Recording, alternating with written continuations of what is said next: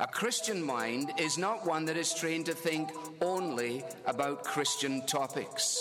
It is a mind that has learned to think about everything from a Christian perspective. We have to understand God rightly to know him intimately. It is the gospel that orients my thinking on every other issue. You can know, if you're trusting in Jesus, that every single atom in this universe is working for your good. That's why I'm sticking with Jesus.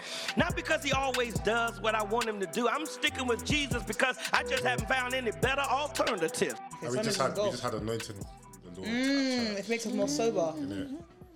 Just had a sermon about prayer. Yeah, what was on that sermon?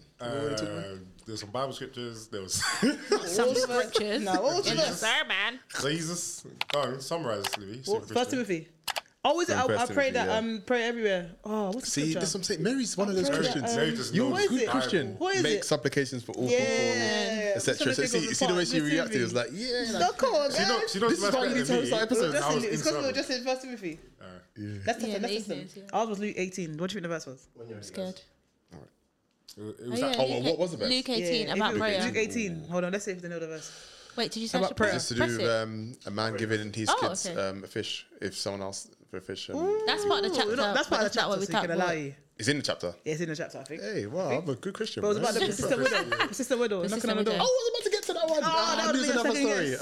See? Christian of the year, man. Why did we? Christian of the year. Christian of the year awards. Would you guys get that in your church? Wait, have we started recording? we do already. Yeah, we've started, bro. Yeah, we Yeah, started. you know, who would get this year for you guys? Louis normally wins every single year. This guy said. What do you guys think about churches giving out awards? Awards. What kind of kind of awards? I went to like an awards night. What kind of awards? What was it for? So they had different departments. So they had like best like new Tyler, member.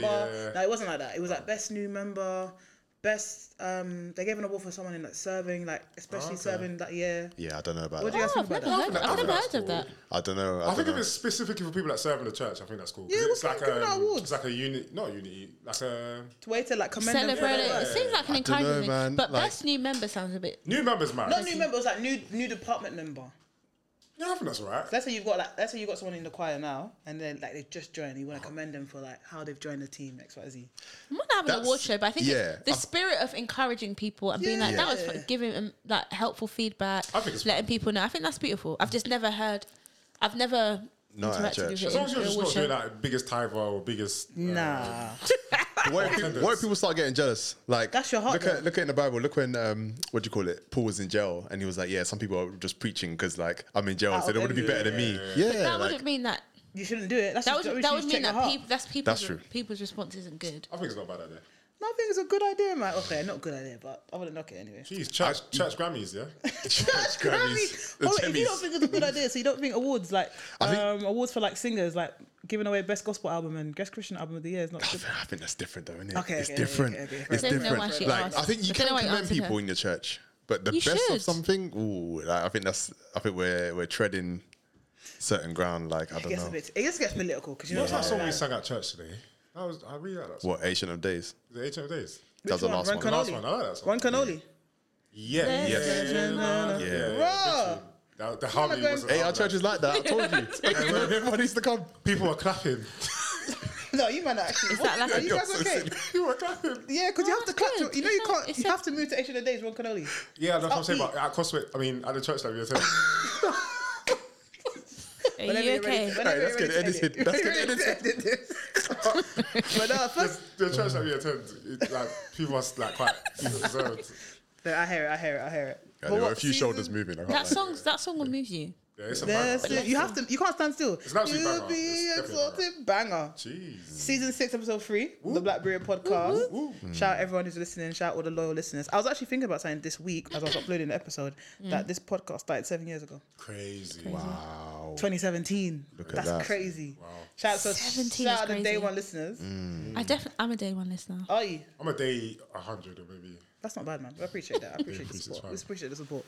But no, how you guys been? Aside from Ron Canoli and Ancient of Days, That's a banger.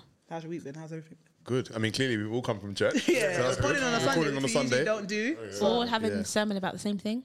Yeah. Well, same topic. Prayer, Again. right? Yeah, see our spirits Persisting moving. in prayer.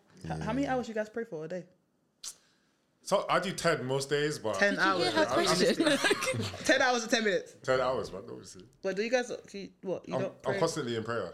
You have to be in it. As the scripture on says, pray season. without season, isn't it? So silly. What about you, Louis? How many hours? Yeah. This is on a humble tip. You don't have to brag. But, you know. Yeah. I mean, the thing is, if I say, then you lot are gonna want to go and pray right now. So You guys speak in tongues? Huh? Okay, guys. So what we talk about today? Mary Sorry, I'm trolling us. out of order. Out of control. But today, you guys wanted to talk about how messed up the world is, isn't it? Yeah. basically, we're just gonna lament Quite a for the wide whole, topic. Yeah. But yeah. It's very the world broad, is sad. but yeah. I don't know. There is a sense it feels very sober at the moment. Yeah, I just feel like there's so much going on everywhere that it's like you can't really escape. You can't escape the thought that there's something wrong with this planet. Like there's something wrong with, like the world is not what it should be. I don't even necessarily. People have different views as to has it gotten worse or whatever. But regardless, just like when you look at the world, it's clearly not right. Do you know what I mean? Like something's wrong. Yeah. So feels like it's hard to ignore, hard to like look past. Yeah. Because even when I was, I think last week, no, it was Monday. I think on Sunday there was was there a strike in Israel or Palestine? Yeah. Yeah. So there was something happened and then I think there was supposed to be an event. There was like an event that was happening, and then they cancelled the event. They just said, like, in light of what happened, I don't think this event can go on. And it wasn't. They cancelled the event in the UK. Yeah, and it wasn't even like a political event. It was a music event, but they just couldn't. They couldn't grapple with the idea of like Life putting as on normal. something It's like- when this is happening in the world and people are ignoring it. And yeah, it was very sobering for me because I was thinking, raw, like, imagine just. And there's a sense in which there's so much evil and atrocities happening in the world, and yet we go to work, yet we look after our children, yet we pay our bills, and it's like, how do you do that when so much is happening in the world? Yeah, I think the only, this is probably bad, but like, yeah, sometimes I just don't. I try my best not to think about it. I think if I think about everything, I'll just go mad. Like I want to be like empathetic and sympathetic, and obviously speaking about prayer, we was even encouraged to do it today in church, just to pray more in general. But where we should have these things on our mind to continue to pray about all of the atrocities and all the bad things that are happening. But I think sometimes it's just overwhelming, man. Like there's so much bad things that are happening that sometimes I can't lie. I'll be on social media and I'll see something. I'll skip it because I'm just like, I don't want to think about this right now. I've got my own problems, and that's like a proper like self-centered way to think. I'm aware of that, but it's too much, man. There's only so much my mind can be sympathetic to where if I just don't go crazy. I don't know how you guys are. Yeah, exact same thing. I'm worried that I'm becoming a little bit desensitized to what. I think the main thing is social media now. Like you can go on Twitter, and honestly, there are reporters on Twitter that aren't on like a quote unquote mainstream media reporting things on the ground in, I don't know, Gaza or whatever. So you're seeing everything. Like this, it wasn't like this for us growing up. I think my danger now is I see something and I just scroll past it, or like you said, you get to a point where you don't want to see too much of it because you think you might, you think you might feel a certain way.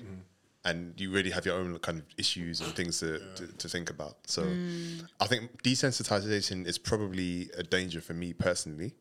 But yeah, man, this world is just, there's just so much going on. Like whether it's, I think for me there's a lot going on, but now there's, everyone wants to police the way that people respond to what's going on. Yeah. I think that's a huge issue now. Why are you not speaking on this? Why are you not, like everyone has to be a think piece. Everyone has to say the thing that kind of gets everyone on side. And I'm just like, what you're saying is not changing what's going on. And obviously, like we said, we spoke about prayer. Like how often are we genuinely praying about these things? And funny enough, there was a lyric, or someone prayed at church today, and it was like, Lord, give us a heart like yours to care about the things that you care about.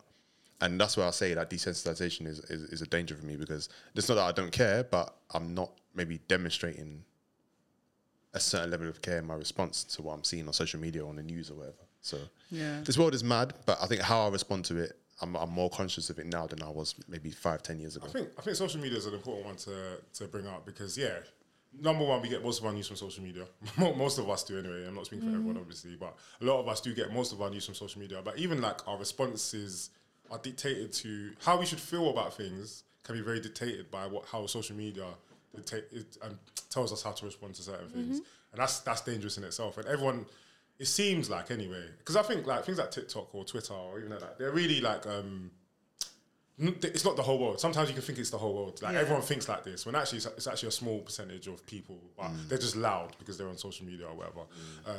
But yeah, it's like something happens in the world, whether it be Israel and Palestine or whatever, and people have a certain response to it, and it's like, oh, that makes me feel like I'm supposed to have that response. Or the other thing is like, oh, I can't have that response. It's the exact opposite. Like, oh, that's the way they respond. I don't want to respond like that. And that's quite a big danger. Like, where rather than caring about the things that God cares about and allowing that to lead us, we can be quite easily led by how everyone else is responding or how we're being told to respond to certain things. So I think it's good to, especially with social media, like social media is so... And everyone always has something to say. Like, why? Like, always. It's like, I remember, again, using TikTok as an example, this is very, very minor in terms of what's happening in the world. So this is not a big issue at all. But it just made me think about it. I remember, so on TikTok a few months ago, you guys know Simone Biles? Yeah. So her husband went on a podcast. Oh, yeah. You heard about this, yeah? And he was like, oh... I didn't know who Simone Biles was when we met. That guy was capping. He said, allegedly, he said he didn't know who Simone Biles was when they met or whatever, right? And that he said that she moved to him and that he's the prize, that he thinks he's the prize. Like, this is an NFL player, but he wasn't drafted or anything like that. That's irrelevant. But, so yeah, that whole thing came on. And I remember on TikTok at that time, every single person had to like film a video and say what they thought about it. And I was just thinking, like, let them live their lives. Like, why does it when these things happen, everyone's got to have a response or something, like someone, whether it be this way or that way, you just have to respond. And obviously that's a very minor issue compared to a lot of the issues that we probably talk about in the podcast and issues in the world. But it's just like a microcosm of like how we react to things that happen. We all have to say something. Like, we all have to have a stance. And sometimes, sometimes it is just praying. Sometimes it is. There's other things we can do to respond, even into the more major issues. So yeah, that's why I feel like social media in particular can be quite harmful. Question, yeah, based on what you just said, have you guys ever been like tempted to have a viewpoint on certain issue, and you see that someone else has posted something similar, you're like, oh yeah, okay, that validates what I'm thinking. Or it might be a celebrity, it might be someone that you know. You might think, oh, he's a pretty cool guy, and he thinks that. Okay, calm, yeah, like 100%. Is that often? And the opposite as well. Whether I'm like, I want to say something, then I'm like, oh, never mind. Like, yeah, that person never said that. Or either that person never said that, or someone said what I think, and they've been torn, and their whole palette has been ripped on social media. So then I'm like, okay, fine. Yeah. But does that actually change how you think, or change your willingness to be open about what you think? So has your opinion actually changed or something because you've seen how someone's response to it has got like a bad response or a bad reaction, or it can make me question my opinion, not necessarily change it. And other times my opinion won't change, but I'll be like, I'm not saying that. Yeah, I'm not posting on social media anyway. People can kill me. They can threaten me. Social media actually terrifies me. So I don't post anything. I'm actually just being quote tweeted. It's like one of my biggest nightmares. I'll just delete my whole account. Or being community noticed on Twitter. I'll just be quote. That's my fear. Like, it's genuinely my fear.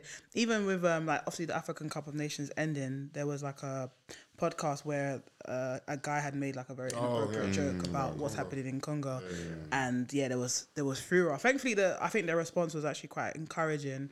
But just on your desensitization point around like when we are so desensitized, I think we can now make light of things as well, and I think that can always be a danger. The only thing, coming back to what you're saying, Lou, about like you being desensitized, and sometimes the common critique that Christians receive about you guys are gonna pray, but like what are you actively doing? Like you're seeing. You know, you could say on a global level, you're seeing what's happening in Palestine, you're seeing what's happening in Congo and all these different things. They're seeing what's happening in the UK, like cost of living crisis. We're now in a recession. Rishi's trying to kill us. So, but like, what are Christians actually doing? Like, aside from prayer, okay, we get it, you guys can pray. But like, what else are you doing? Like, how do you guys respond to that when people feel like Christians just don't do enough? And when we think about Jesus, you know, Jesus fed 5,000. Jesus was concerned with the needs of people, whereas today it feels like Christians just want to convert you and just want to pray, but they don't really want to do anything else. The first thing I would say is I don't know if that's true. Yeah, so I think the perception of that is, I would just say outright that it's not true on a grand scale. I think I don't have the stats with me or figures, but I think Christian organizations do a lot like in terms of charitable work. Maybe if you're looking at it more organisationally, like so actual churches or maybe Christian charities actually are on the ground doing lots of stuff. I think that isn't always perceived by people. So maybe if you're just looking at the ordinary Christian, like one of us, and they might look, oh, they're not doing anything. All they're doing is quiet. But I think on the whole, I think Christians do loads, and I think at first I would say, I just don't think it's a fair brush to paint Christians in general, because I think Christians are very charitable and do meet the needs of people a lot, whether it be when there's war or wherever the case may be. I think Christians are some of the first people to step up and support. Now, does that mean every Christian is like that? Of course not. So I would just disagree with the premise that Christians on the whole are just sitting there doing nothing.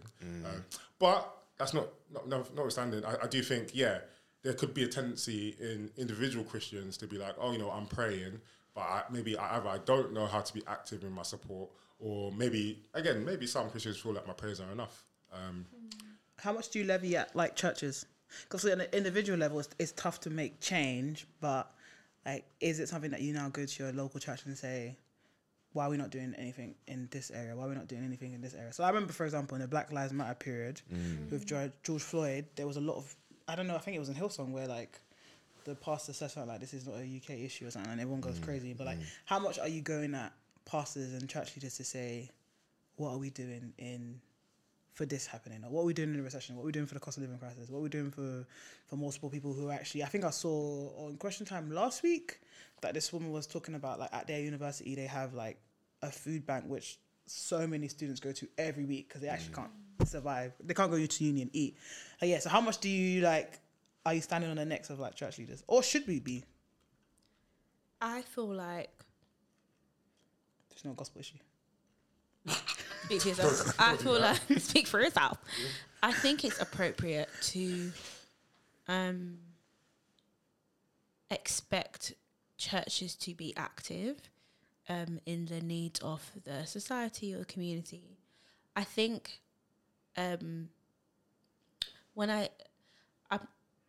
think a question that might be helpful is, or that I think I need to think through, we all need to think through, is what should the Christian's response be? So take social media out, take imposing the policing of responses, take all of that out. What does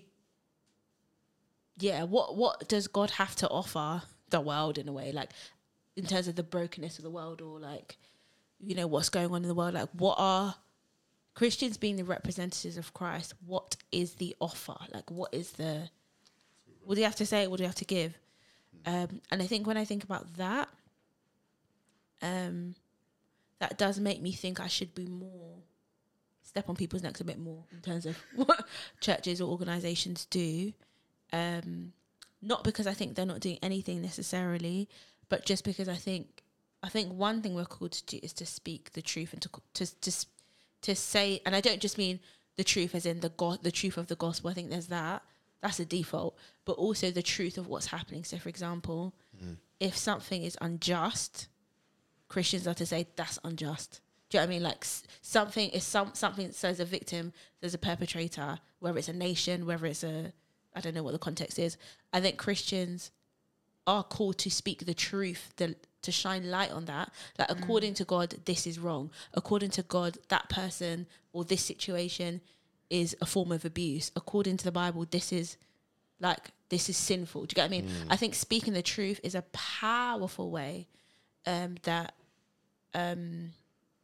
believers can or should respond. And that doesn't mean every single person saying every single thing, but I can hear the critique of people saying that believers don't call things out enough. I can hear that. In some things in the world, I feel like. Where would you want them to do that? It's the issue that you now find is now Christians are fighting each other. Yeah, and I think that's one thing that happens a lot on social media. That's my gripe on social media. Believers. I was going to ask a question about that, and I hope I remember the question, but I don't want to ask it yet because I don't want to derail from what we're talking about right now. But I do think, even with the Black Lives Matter thing, let's just take that as an example, right? I'm not using this as a cop out for all people. That the example that you gave, it's not a UK issue, right? So I'm not defending whoever said that. I'm not even defending any people who have said things that are similar.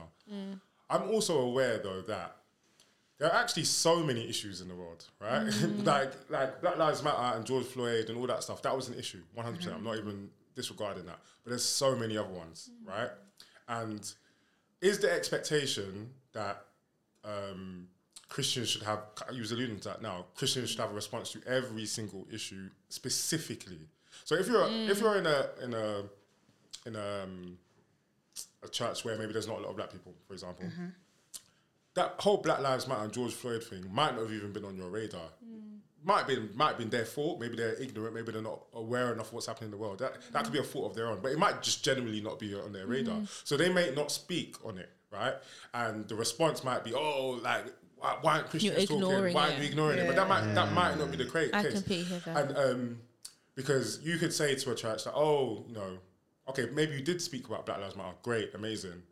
But you didn't speak about this, or you didn't speak about this, or what about what's happening here, or what about what's happening? You didn't. And if we're holding Christians or churches to that kind of standard, you're going to be disappointed. Of course you are, because it's just impossible. There's an endless amount of things in the world. But that doesn't take away from what Mary initially said was, as Christians, that maybe, for example, I'm a black man, and you know I had a response to the Black Lives Matter situation and George Floyd and all of that.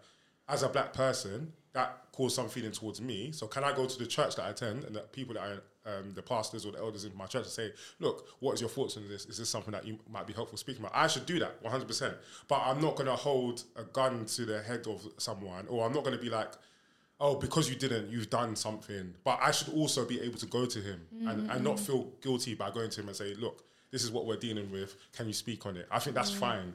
But at the same time, I don't want to hold them to this standard of, oh, you should have spoken about it. Why didn't you? Why? Because there was a lot of that. Like, oh, why didn't you all speak? Like, and I do hear it. I do understand it. Because it was a big thing. Like BLM especially was a massive thing.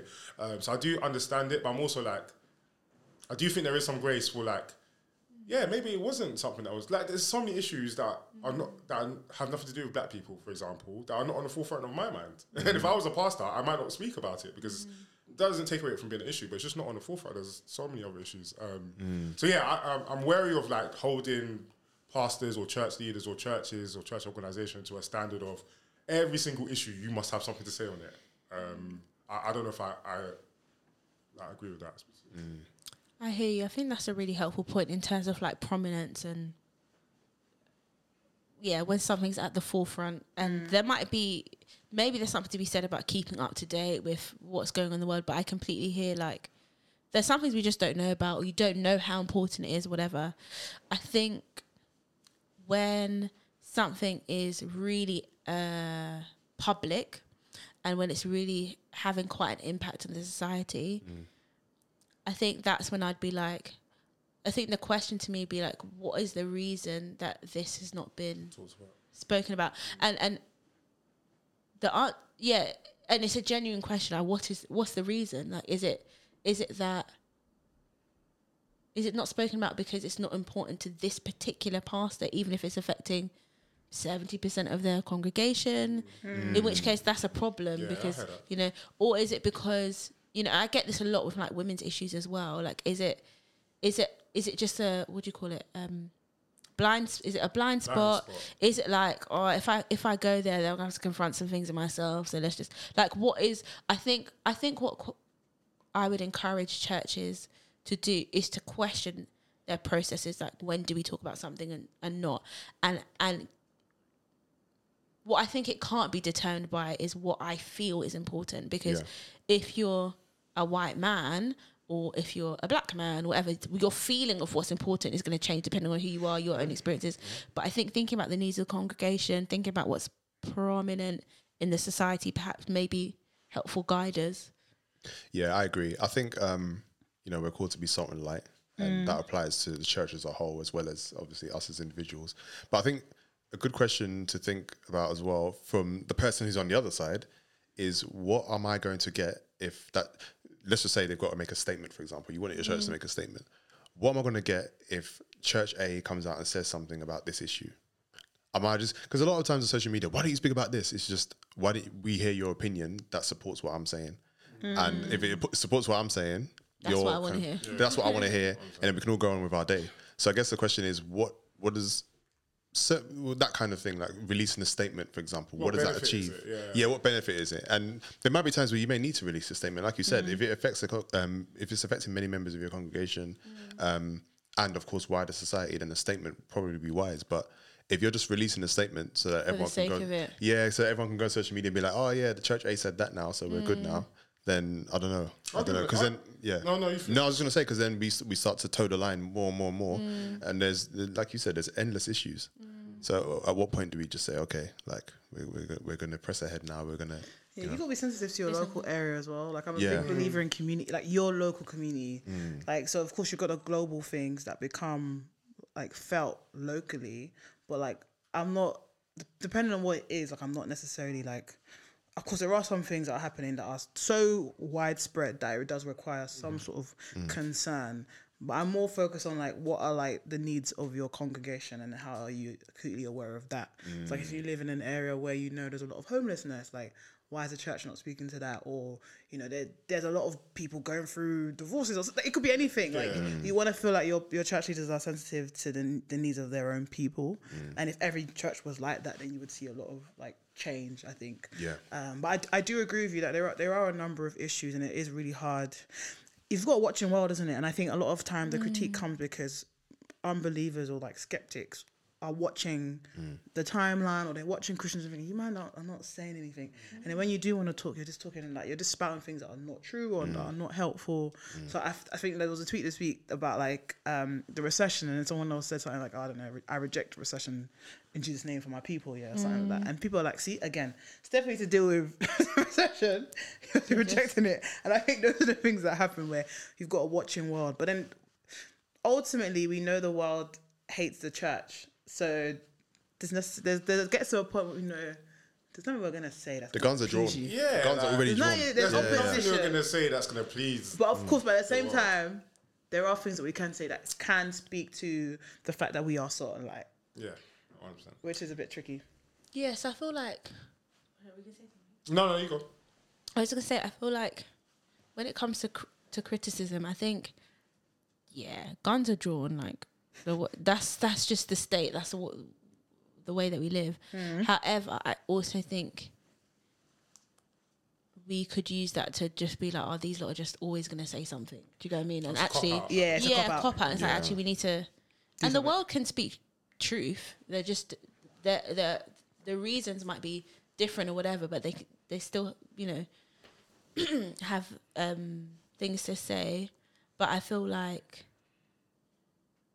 something I don't like though, and I think you might have had a question about this, is like, I feel, even me saying it feels like maybe I'm doing it, hopefully not, but I feel like there's a like thing on social media where believers love to slap other believers, like as in your whole page is insulting other believers. I'll be like, I hate when Christians win. I hate when Christians are, you know, believers. These times, you believer.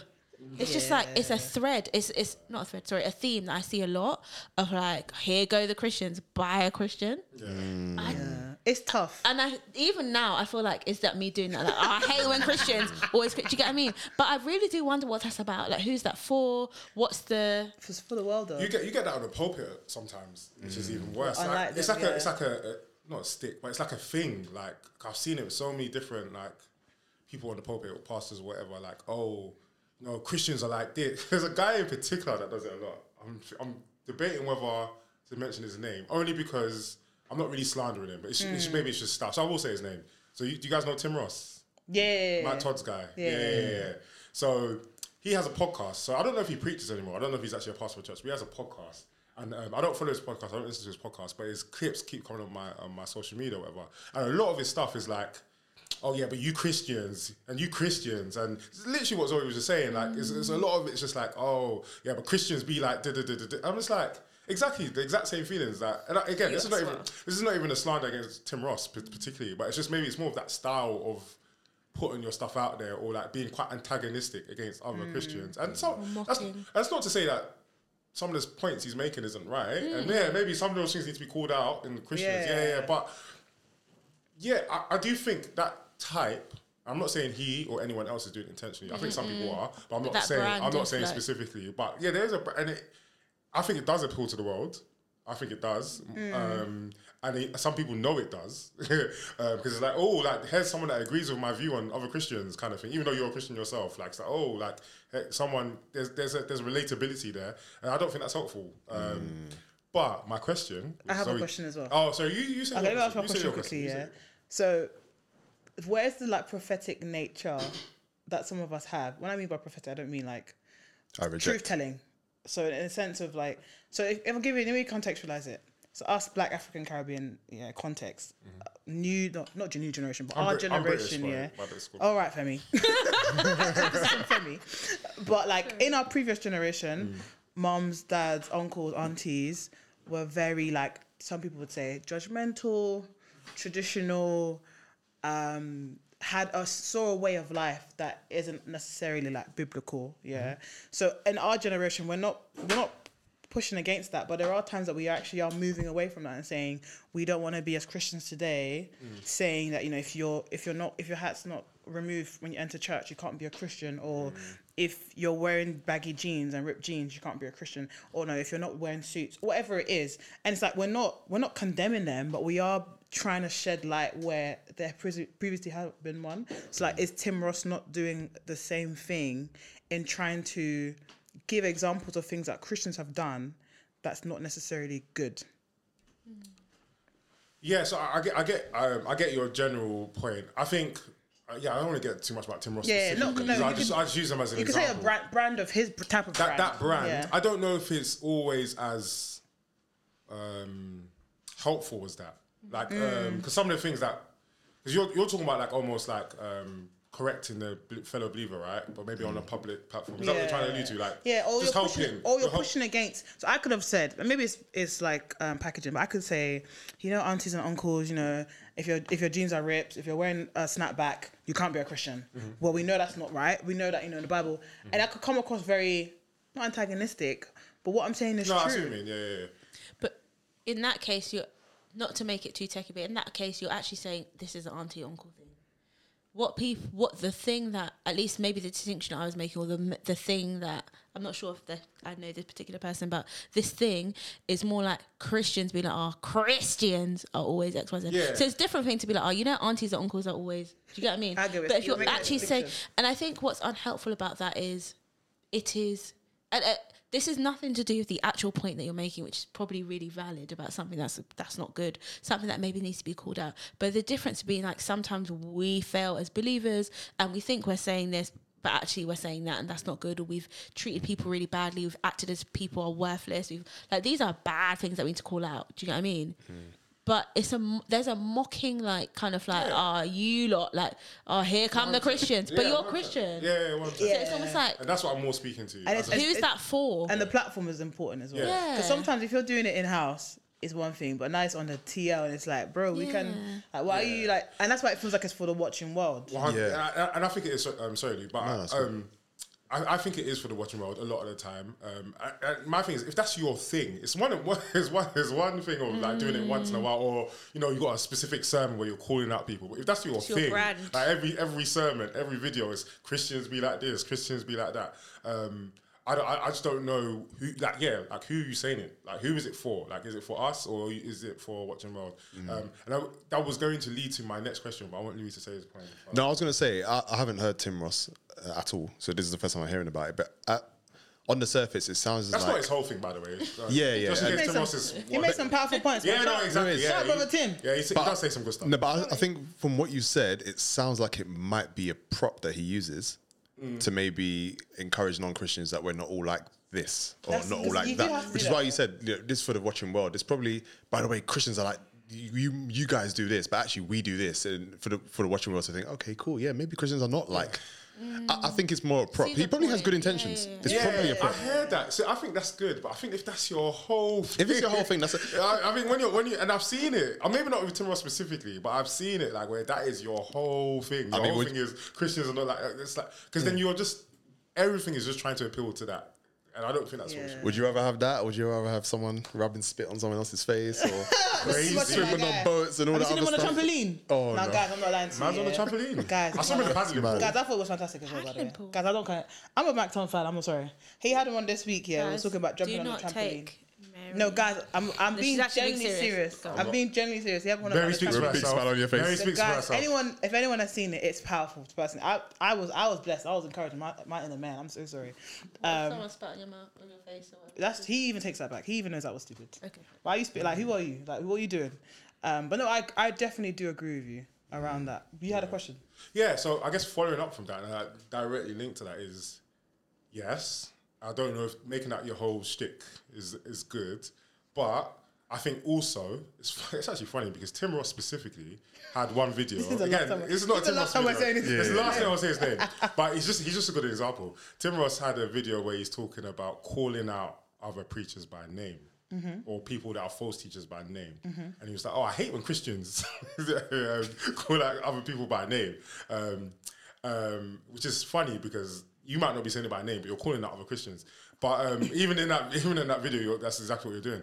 But I think because of our thoughts in terms of, why are Christians infighting or why are we going against each other, can that or does that skew or affect how we view the idea of calling out people publicly in general? Like, should people be called out publicly?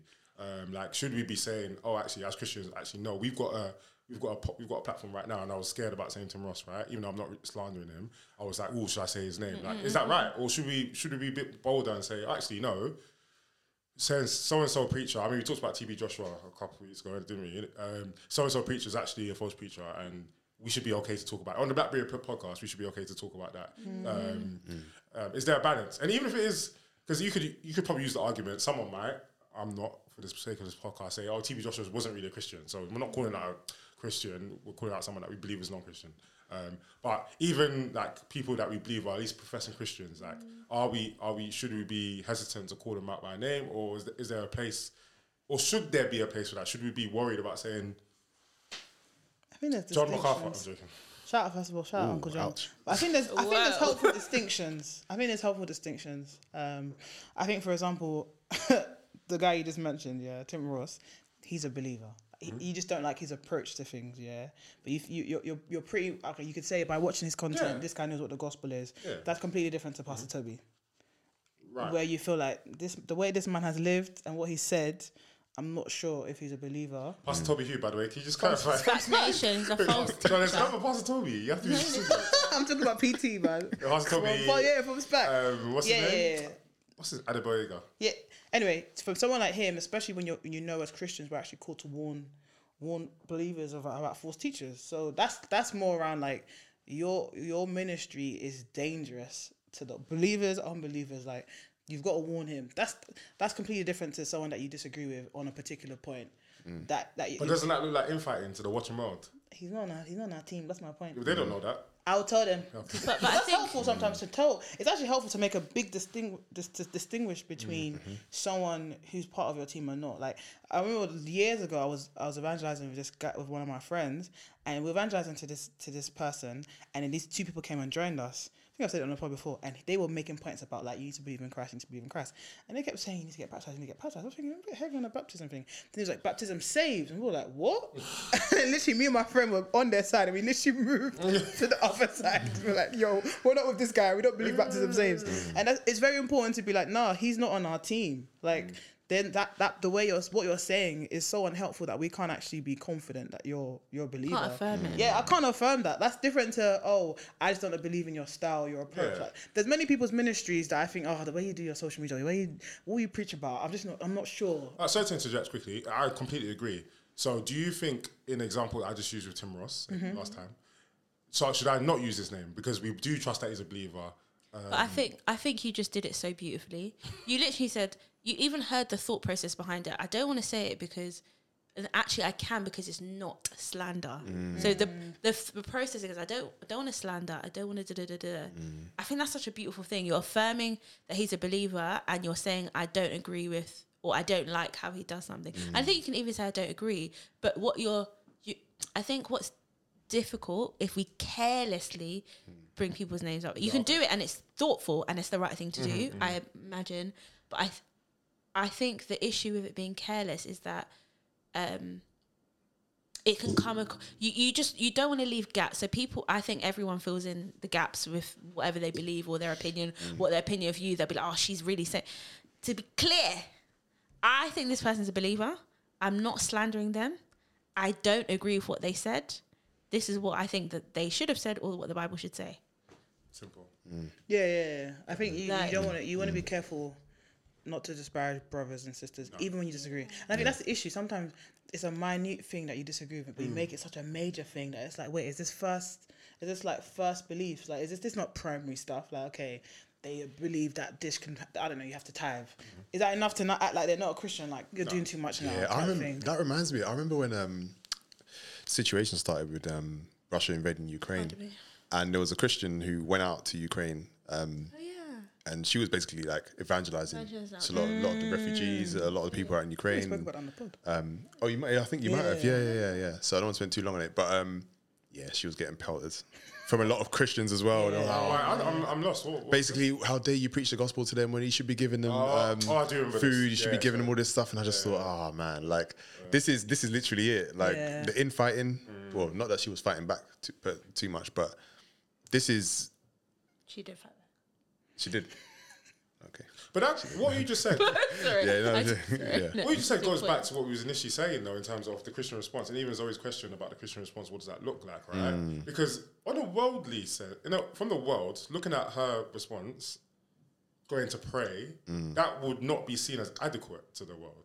But it actually is. Now, does that mean that is the only adequate response? No, because people do need food, they need shelter, they need lots of things, right? And we as Christians are called to offer those things to those that are in need. So no, it's not the only response, but it is an adequate response. It's a good response to pray, to evangelize, to give people the gospel. So we can't look at that and then say, I don't know the specifics of the attack she was getting, but I can see the watching world saying, and even watching Christians be like, no, that's not why you're doing that. But actually, you know what? And again, we were both at sermons today about prayer, and we might belittle prayer in that sense. And we might be like, oh, no, prayer is not enough. But in some cases, prayer is enough. Yeah. Like, I hear what you're saying. Hear me out. I'm not saying, on the whole, we should just be sitting there and just praying. That's not what I'm saying. But if I was to tell someone, because that might have been my response, right? I would tell someone, oh, I prayed for them. That's what I did. That's my thing. Obviously, that from the watching world, that's going to look like you prayed for them. Like, that's it. Like, what else? Yeah. Pray, but that doesn't mean we should belittle prayer, though, because prayer is a We're not belittling prayer, but we're saying context is important. Context is So important. if someone comes to your church today and they're like, I haven't eaten all day, and I say, oh, Louis, lay hands. I reject hunger in Jesus' I pray name. for you. I pray that God is going to feed That's you. not adequate. You say that's not adequate. Take them to the shop, my guy. Buy them food. But this is what you're After saying. you pray for them. So let me just clarify what Mary's saying. Mary's saying prayer is not good enough. That's what No, you're I'm not saying that. I'm saying pray for I them and then get take them to the your shop. context. I'm saying. Take them to the shop. I think it's about meet their need. And I think that's sometimes what the world is asking for. Like, as much as you're gonna pray, put some legs to your prayers. Like, And I think even if we were to take the world out, because we can't. we don't do it for the world. Yeah, or we shouldn't. I think naturally we do things for the world. We do things to impress people. I think that's very normal. That's just how we are as people. No one likes to be disliked or to be misunderstood or whatever. It's not nice. But I think if we were to shift the question to what does God expect of us? What does the Lord require of us? Like when in that situation, let's say someone comes and they don't have no food, and then they come and their eyes are like this, being like, I haven't eaten all day and I don't have anything. I'm actually going to have answers to this, by the way. But I think what I'm saying is that I think our best living would come out of what does Jesus require of me now? And I think sometimes we can still maybe do things that are not great after answering that question. But I think in terms of that being the core as to what we do or don't do, would Christ be pleased? Does it reflect him well? Like, I think if that's central, I think our biggest work is to make that central. Because I think there's so many competing things, like, how do I want to be seen? What would the world say? How would I face X, Y, Z? But all of these things, on the external, can look the same. Do you know what I mean? But God's pleasure should determine what we do, what we don't do, how we think, we don't think, what we say, what we don't say. And I think our biggest task as believers is to preserve that, is to destroy anything else that is central to, I don't know, the thing that controls our life, should be the pleasure of God. And if it's not, that's a problem. No matter what we actually do, that is the biggest problem. I think we should strive and pray and ask for accountability and fellowship. We should ask each other. We should be asked, what would please the Lord? Like, what would reflect him best? And I think if we've done that, I think everything else is done. It's helpful too as well, because I think sometimes the world's focus of like Christians need to step up and change is because there's a forgetting of like this world is passing away. So like with all the challenges you're facing and all the brokenness you're facing in the world, and of course this is not always the first answer you offer, but like, this world is broken, like we know, like, because it's not, this world is literally going to be destroyed one day, and it's tough to explain that to the world, especially when you're thinking like worldliness is actually the idea of like, this is all I have ultimately, above God. So it says like, it's always a helpful reminder for Christians to be like, the brokenness we see in the world, it burdens us. I know it burdens God, but it's also like a signpost of like, the world is actually breaking down. Like yeah, creation yearns, and that one day this world will actually be destroyed. And what is your, how do you stand in front of God? So it's actually quite a helpful evangelistic tool, because that this world isn't it. Like clearly, This can't be this world isn't it, and it's not technology. It's not like knowledge. It's not like, I'm not going to be like my parents' generation. It's like, yeah, but you're still repeating the same patterns, even in your like a local individual life. I'm speaking less about like community. So it's clearly not because we have AI now, because we have iPhones that now change. Like, it can't be that reason. It must be that this world is actually just passing away. And with that, like with you guys seeing so much brokenness, like what are like some of your most comforting thoughts, like as a Christian? Yeah, like you said, this world is not it. It's not the ultimate place. We will not be here forever, and I think it's so important to think often and to meditate often on what heaven will actually be like based on what we know about heaven in the Bible. Because oftentimes we speak about heaven, but we don't. I'm saying we, by the way, and I'm making a blanket statement here, so I want to be careful. We speak about heaven as an amazing place to look forward to, but how much do we meditate and think of because this, like, how much do we meditate and think of this world, of heaven in general, as to what it'll be like. The fact that we'll be with God one day, like, that blows my mind to think that I will genuinely be with God one day and I wouldn't have to close my eyes and pray because he'll be right in front of me. The fact that you won't be in need of anything, the fact that there won't be any war, any sin, any suffering, any sickness, all of these things. So I think I often think to myself, thank God that, I won't be here that long. And yes, I want to be here long, but thank God that when I look at the brokenness of the world, this is not my forever. But yeah, all that to say, yeah, we should meditate on heaven often and read about heaven often, because as much as our eyes are veiled in a certain sense, there are truths and things that we can know about heaven. And that, like you said, can also be an evangelistic tool, but also just a source of encouragement for ourselves as well. So yeah, that's just so important to me, because yeah, this can't be it. Like you were saying, Zoe, and I think you said on the last episode, this world is just mad. It's just mad. Can I ask Louis on that note, what if there's a when you think about heaven or think about what comforts you the most, is there any like particular promise or particular scripture that is like your go-to, or that the Lord has really used to like comfort you? Would you say? Yeah, there's a couple, but I think the main one I'll say is Revelation 21. So God saying that there'll be a new heavens, a new earth, that ultimately He will dwell with His people, and that He'll wipe away every tear, and to think that there will be absolutely nothing to be upset about in heaven, or nothing to fret or worry about in heaven, because God is there, is just so comforting. Yeah, I think especially when so much goes on in the world, there's always a question, where is God? Why is He allowing this to happen? Whether it's in Gaza, whether it's in Ukraine, whether it's in Congo, whether it's here in the UK, like we said, there's a recession. We're in a recession right now. How long it goes on for, we don't know. But there won't be any where is God questions in heaven. There will be none of that. So yeah, I'd say that in particular. That's probably my biggest source of encouragement. What about you guys? I was going to say, what about you, Mary? Just answered that. As in your biggest comfort? Or Oh, biggest, sorry.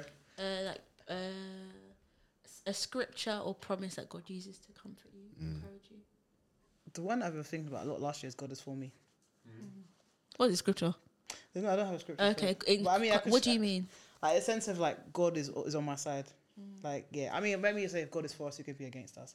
But the sense of, yeah, like whatever I face, whatever like disappointments or brokenness I face in this world, like I've been thinking a lot about like mortality and just my parents are gonna pass away one day, and it's just like, I know it's too heavy. But like, even just that, like, what do you mean my parents are not gonna live forever? Like I've known them all my life. Like, what do you mean there's one day I'm gonna wake up and they're not alive? And that breaks me like when I think about it too deeply. But I'm like, God will be with me though, and that's like that's a lasting promise. Like, you know, God will always take care of me, and God cares for me more than my parents do. And I'm like, well, my parents love me, you know. That means God loves me, type of thing. So yeah, that's always been like a lasting thing. Like God is with me. God promises He'll never leave me nor forsake me. So that means, yeah, like the deepest. I think there's a scripture. Is it Psalm 73? Even if I go down to shore, you are there. Doesn't matter where Psalm I go. 139. What's Psalm 139? Yeah, Thanks, I dude. don't want to be that Christian, but yeah. Wherever I go Super Christian. in this life, like, yeah, depths of hell, like whatever it is, like even Jonah, belly of the beast, like God is with him, like God is with me. So yeah, like however life can go, whatever happens in life, which I can't predict, God will be with me. Yeah, which means I can, by God's grace, stand anything, stand through anything. What about you guys? I've got a question for Femi, but I'll ask him after. I think I think what's helped me, I don't know, because if I'm being honest, what's helped me is what I said at the beginning, which was just desensitize and not think about it. that's what I've actually done. Zoe will tell you that's not healthy. Yeah, because it isn't. No, but I know that. Like, she doesn't tell me that. But you're a therapist. Yeah, You would say well, that. don't be around like that. This is actually... But I'm not allowed to say that. We edited No, that. you are. Okay. This is your agenda. He's saying that he desensitizes himself, yeah. And as a therapist, you would say that's not healthy. no, but I don't need a therapist to tell me that Thank it's not you. healthy. Okay, so as your friends as well, tell you that's not Okay, as my friends as Yeah, well. But that's what I have done. But also, I do what I rest my hope on, all the things that you guys have said, but also like God's sovereignty, just in general. And like, I do trust, but sometimes I have to remind myself that whatever happens, God is in control. Like whatever happens, whatever that looks like, whatever that, even if the world passing away, even if all these bad things happening, God is in control. God is sovereign, and I trust that the God I serve is a God that knows what's best, and His will is the best will. And sometimes it might be quite simplistic, and I'm sure there's many people that are skeptics of God or people that are actually quite angry at God or even hate God, or the idea of God might be like, oh, but God's will looks like people dying of cancer and war and blah blah blah. And I understand it. Like I'm not saying I can't hear those thoughts and not even like be understanding to why someone will come to that conclusion. I just don't believe that. I just believe that God's will is great, and I think I have to trust that it is. And yeah, sometimes that's what I go to. I'm not gonna lie. I don't even know if it's right or wrong, but that's what I go to. Like when I see bad things happen, I'm like, sounds simplistic, but like God knows best, and like God is in control, even if it doesn't look like it to me. Me and Louis were talking about the idea of God's protection and what that looks like for a believer, for even an unbeliever, just and the unjust. The sun shines, but what does that look like? And sometimes I don't know, because lots of bad things happen, and that doesn't look like protection, or like it just doesn't. But I trust that God knows best. That's what gets me through anyway, and the desensitization. You're not recommending. Which I don't recommend. I don't recommend it. It's not good. That's not good. I feel like for me it's similar for a few really. I think scripture wise definitely it's so funny, it's actually those two scriptures. So Revelation chapter 21 verse 4 about God wiping all our tears away. I feel like that particularly that promise really comforts me, because I just think, this world is sad and horrible, and it's permanently horrible. Like it's always going to be bad. Like it's not just bad, don't get me wrong. Like God's given me a lot of blessings, and the sun shines, do you know what I mean? Like, but it's just such a sad state. Like it's so sad that everyone's going to die. everything you love is gonna die. Like, it's actually so sad. Like, not to be morbid, but I'm just like, what is this? And I think knowing that, and there's so much pain I've caused, there's so much pain people have caused me, people just going around breaking each other left, right and centre, being distressed. It's like, what's all of this? So I feel like the fact that we don't have to be here forever is very, very peaceful. The fact that we're going to be in a place where there's none of this is beautiful. But I think for me, the cherry on the cake is the fact that God is going to wipe our tears away. That's the best news I've ever heard, because it's like, it's one thing to just wake up in a world where everything's fine and nothing ever happened. But that wouldn't bring me much comfort, because I feel like, what was all of this for? Do you get what I mean? But to know that God is going to wipe our tears away, we're going to experience being restored, we're going to experience the healing and the distress and the pain. We're going to actually experience God taking that away. That's the most beautiful thing I've ever heard. And it makes me hopeful that the pain that I've caused to other people, God's able to wipe it away. The pain people caused to me, God's able to wipe it away. The pain of all these, like, obviously being clear, this promise is for believers. If you're unbeliever, Jesus is not going to wipe your tears away, and which is scary and sad. But I think on the flip side, it's such a comfort, like, even evangelistically thinking, like, do you actually want to know that your pain is not meaningless and your tears are going to be wiped away?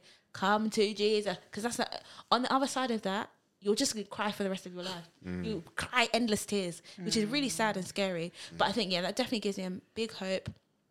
And I think it was Psalm 139, but the theme of God knowing us and God knowing us and being with us, like, knowing our frame, and he just knows everything. It brings me peace as well, because I think I have a fear I have a fear of, like, not being kept, or, like, just a fear of, like, how will I cope? Like, fear of not being able to cope.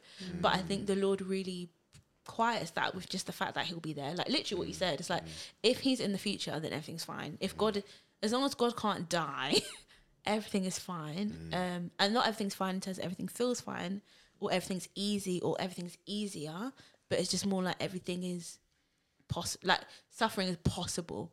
Otherwise, for me, if I didn't have that hope, it just wouldn't be, I wouldn't know how to be on the planet. Like, I just couldn't deal with life.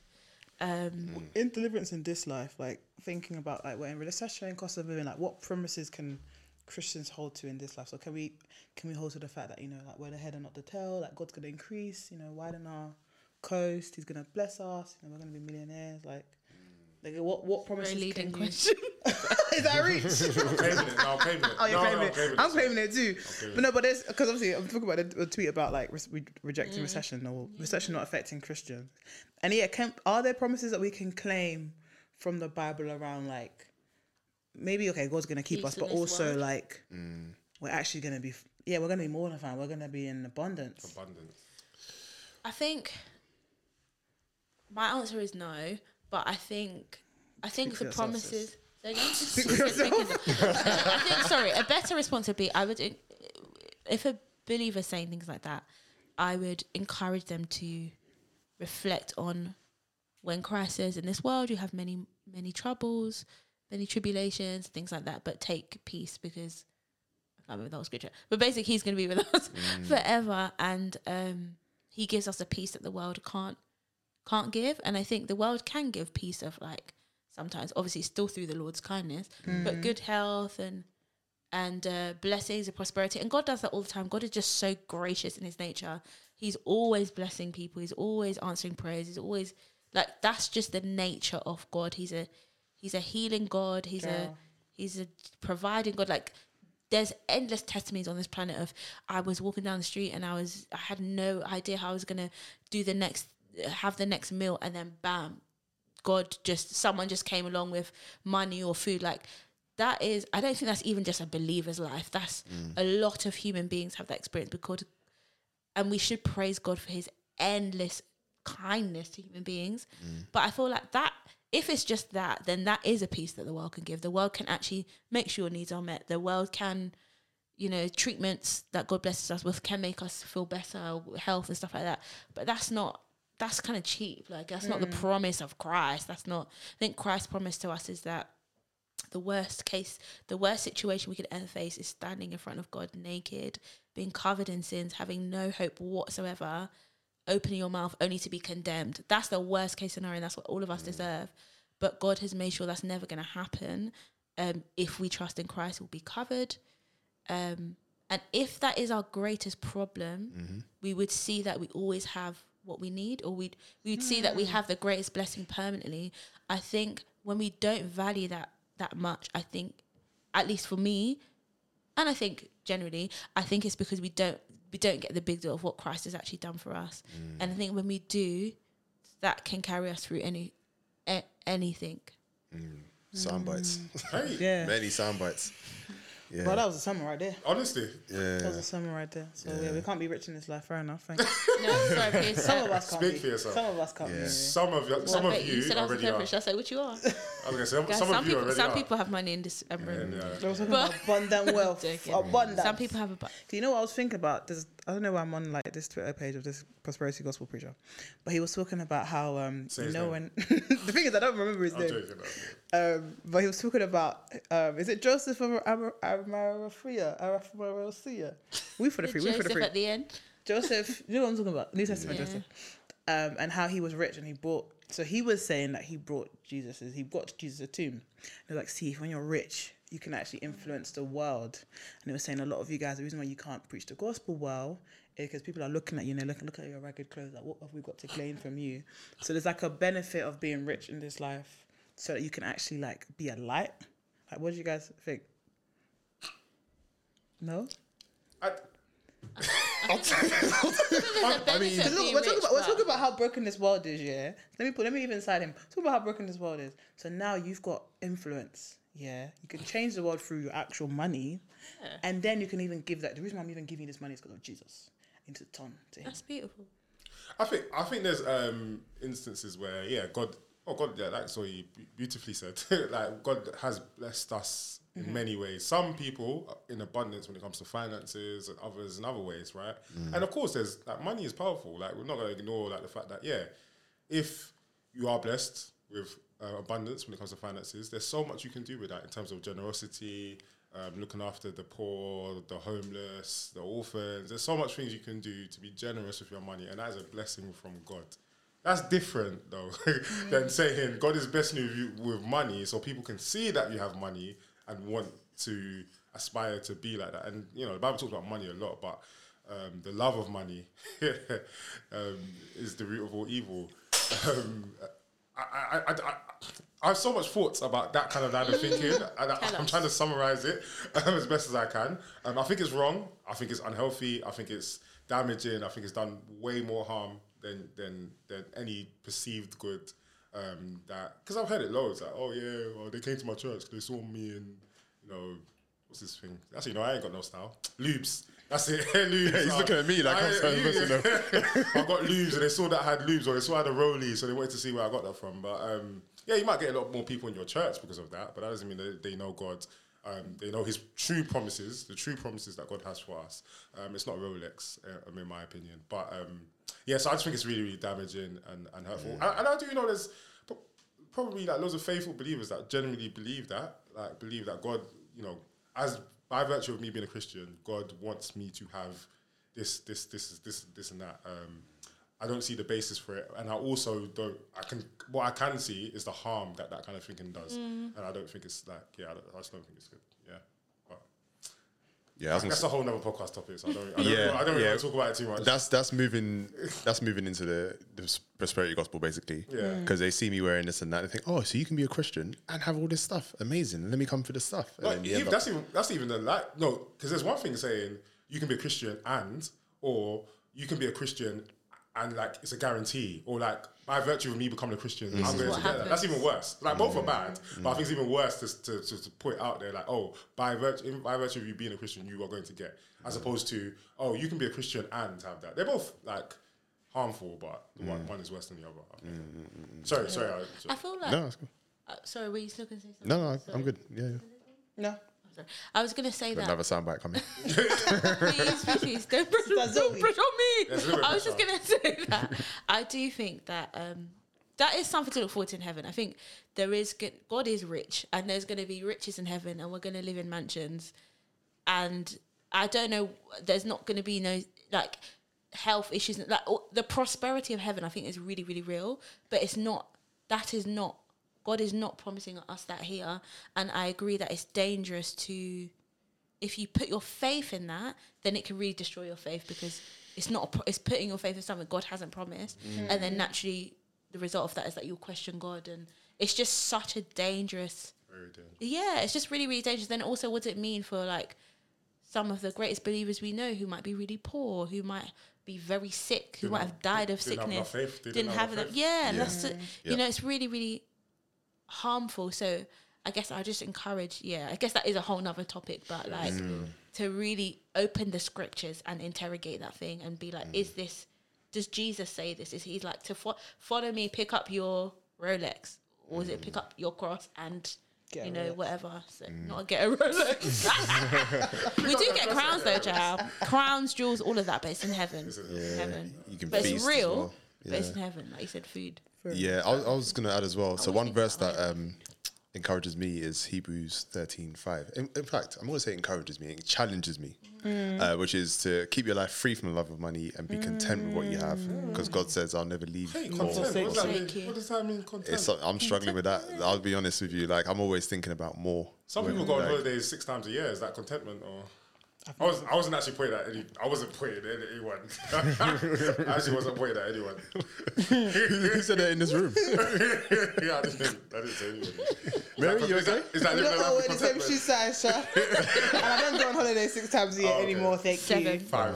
So yeah, that's difficult. Sorry. But yeah, no, just try and be content. That's what I'm trying to work on at the moment. Just being happy with what I've got. It doesn't mean you can't strive. Doesn't mean you can't have ambitions, aspirations, etc. But being happy with what you have and saying that I trust that God is not going to forsake me. He's going to provide for my every need for today and for tomorrow. That for me is so key. And that's a work in progress. Can I just quickly say though, as much as I'm strongly against like prosperity preaching, I don't want to go into it now because that's a whole other podcast topic. But I'm also aware, and I've become more aware of why, because listening to Libby, right, and anyone in this room actually, especially us in the West, right, we are afforded to swear things just by by God's providence and God's grace as well, that we're in the West and we're in positions where we can earn a bit of money. We're not struggling. Well, you might be, but like generally we're not. Generally we're not, and we're okay. And it's a lot easier to be. Not even to pick on you, Louis, but it's a lot easier to be content in your position. I'm not even saying you're rich. I'm not even trying to imply. He's just got a new job as well. I know you already know I'm far from. The salary increases there. But I'm also aware that there are, especially where Hope you're timing. where you see prosperity gospel like really blowing up and really being super popular are in places where people are really in need. Yeah. Like in need in a different way than we are in need. Not that we're not all in need. We're all in need of something, but and a lot of people look for hope in that, and they find some kind of hope. And it's harder to tell someone that can't afford to feed their kids that don't worry, your riches are in heaven. Like, even though it's true, it doesn't take away the truth of it, but also that's difficult for the person that's struggling to feed their family or struggling to pay bills. So I just want to be like, we are aware of it, but it's good to be aware. And sometimes it's still wrong. Prosperity gospel preaching is still wrong. And there's no circumstance where it's right. But I also understand why a Christian that could be appealing to someone because it is a lot easier to be content when you ain't really worrying about the next bill that you're going to pay. You're not worrying about feeding your family and stuff like that. And it's easier to sit here in the West and be like, oh, look at these people, all they care about is blah blah blah blah. But we're in a quite, by God's grace actually, we're in a privileged position where we can separate the two things. But not everyone's as privileged as that. But we pray for them. Yeah. Helpful way to end. Yeah. Season 6, episode 3. We're going to do Ox BB soon. Oh, yeah. So, guys, please send your questions, dilemmas for us to answer. And, any lasting thoughts, guys? No? Not really. Okay. Yeah. Contentment with godliness is great gain. Amen. And sow your seeds, man, and God can maybe bless you. Can you stop? I had a feeling that was coming.